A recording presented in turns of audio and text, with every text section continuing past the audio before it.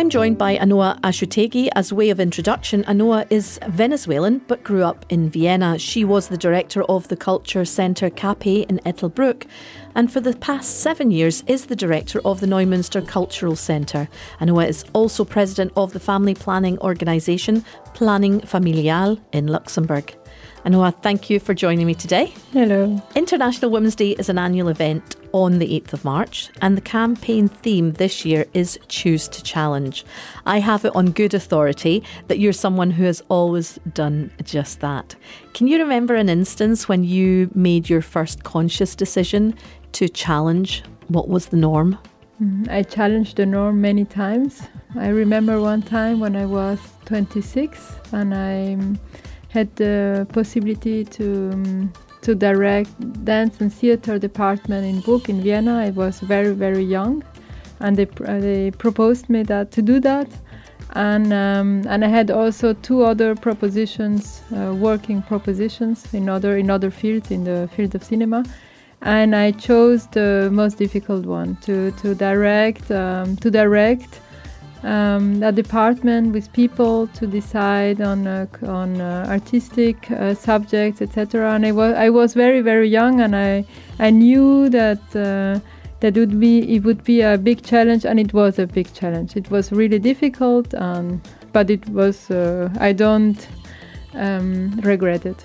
And you deliberately decided to do it that way, to take the more difficult challenge? Yes, I took the most difficult challenge. I thought a lot about that, but I had a little time to do it. And I chose the most difficult one because you have an opportunity like this only once in your life. Do you feel that you've built on those decisions as you have gone through your career, the confidence those challenges have given you? Yes, when you are so young and you begin with a challenge like this, of course you will have a lot of other challenges in this kind. For example, now I'm in Neumünster, and this was also a big challenge. Everyone told me that it was impossible to get the job because I was a foreigner, because I was a woman, because I was very young. I was certified for this kind of job. I wanted to show that also a young woman can apply to such a job, but I was sure that they wouldn't take me. So in a way you were challenging just by applying for that job? Yes, this was the idea. At the end it was a surprise that they chose me.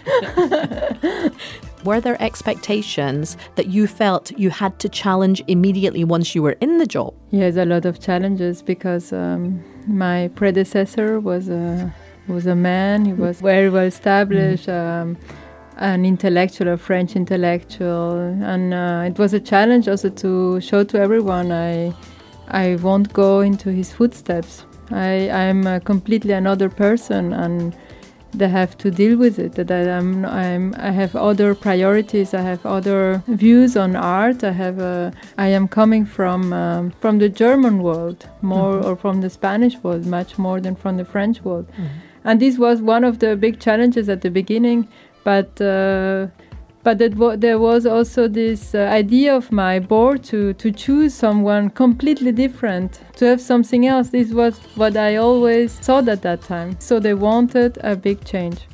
Arguably, a challenged world is an alert world. How does your role at Neumünster and the cultural scene in Luxembourg allow you to challenge everyday norms? It allows me, but it's state institution, so I have a lot of things that I have to do, of course. But I have the possibility to show interesting exhibitions, for example, with challenging topics. I have the possibility to do what we call in French art engagé. That means an art which makes people think about things, which makes people change things in the society.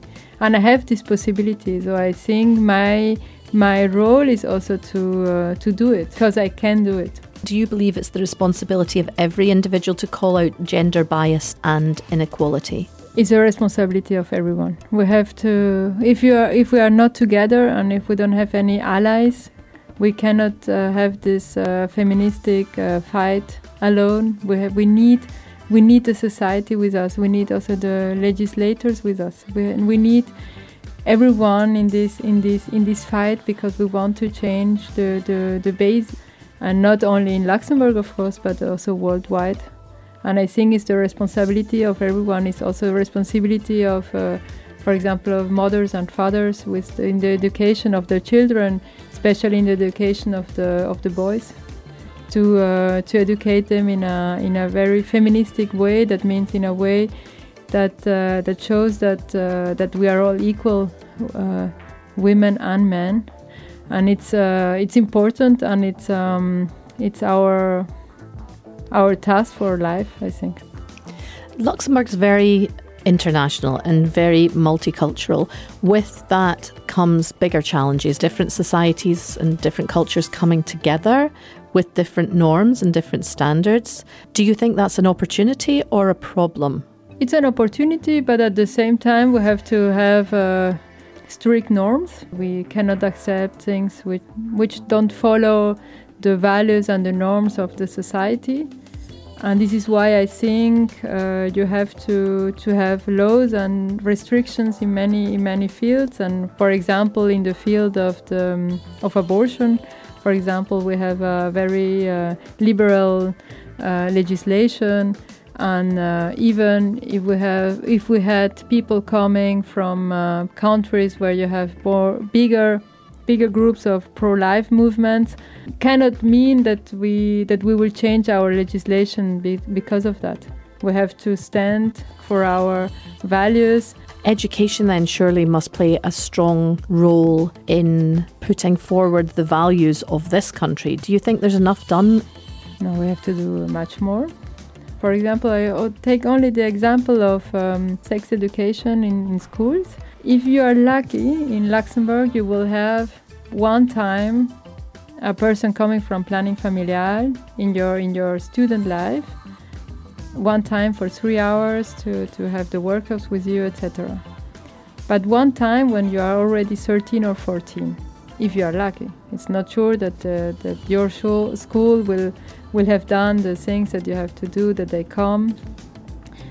But sex education should, for example, begin when children are very small, when children are, 6 years old, 8 years old. You need an appropriate sex education for everyone, because there are also families where children don't speak about it, where the parents don't speak about this kind of topics, and then they will have their first sex education through pornography, through the iPhone, through things which are not appropriate for their age.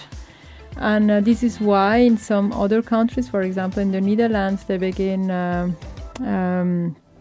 very much sooner with this kind of education. And this applies to everything. You should have it also in the career of the teacher. It's important also to show the teacher how to speak with children. Of course, if you are 8 years old, you will have another information than if you are 10, for example. When you are 10 years old, you have to have an information about puberty, about changing of your body, change of your body, etc.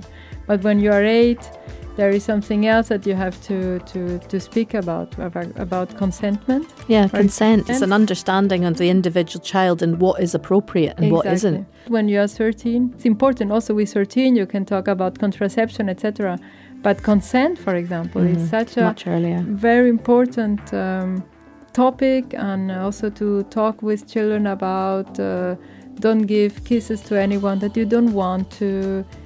So there is a lot to do in many fields, and not only in sex education, but this is the field that I know. So you really see the role of the educator and the school is pivotal in the education of the children, because as we've said, Luxembourg is a mixing pot of different cultures, some more conservative in their attitude towards sexuality or towards contraceptive. So the schools and the education have to be pivotal in giving everybody a fair chance. Yes, everyone has to have a fair chance, and this is a thing that we don't see in Luxembourg, and it's a big topic. That if you come from a family with not so many resources than another family, it's not the same opportunity for everyone. This is why the school has to improve in that matter.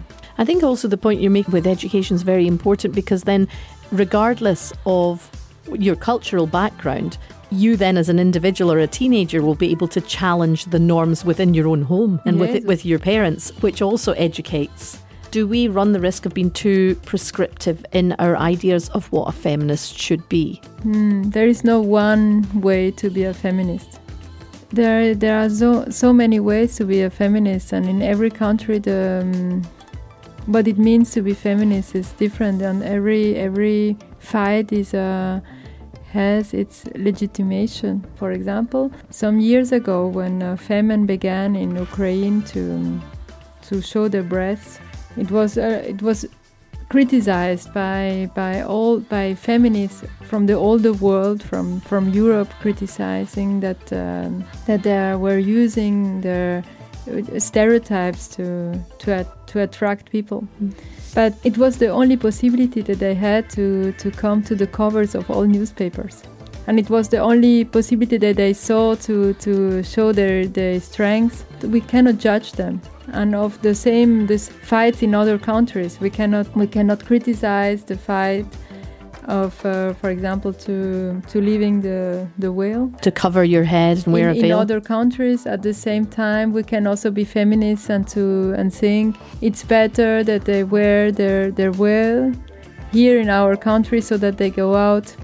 It's really complicated, and all feminist issues have their legitimacy. There was also a big discussion, is Beyoncé a feminist or not? For me, it's not a discussion. If Beyoncé sings about it, works about it, and makes a lot of advertising, I could say, for feminist issues, why wouldn't she be a feminist? Who are we to decide if someone is a feminist or not? So in light of International Women's Day and collective movements, I guess what you're saying is it's up to the individual to determine their needs and how they move forward with their actions.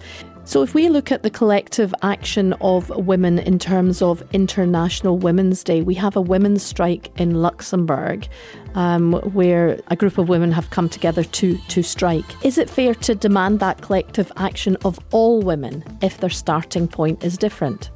No, it's not fair, because we have such different backgrounds. We cannot impose our feminist views to anyone. But we can impose our legislation. This is another thing that we already talked about. But we cannot impose to people that they have to see feminist movements only in a sort of way. We see it a lot in planning familial.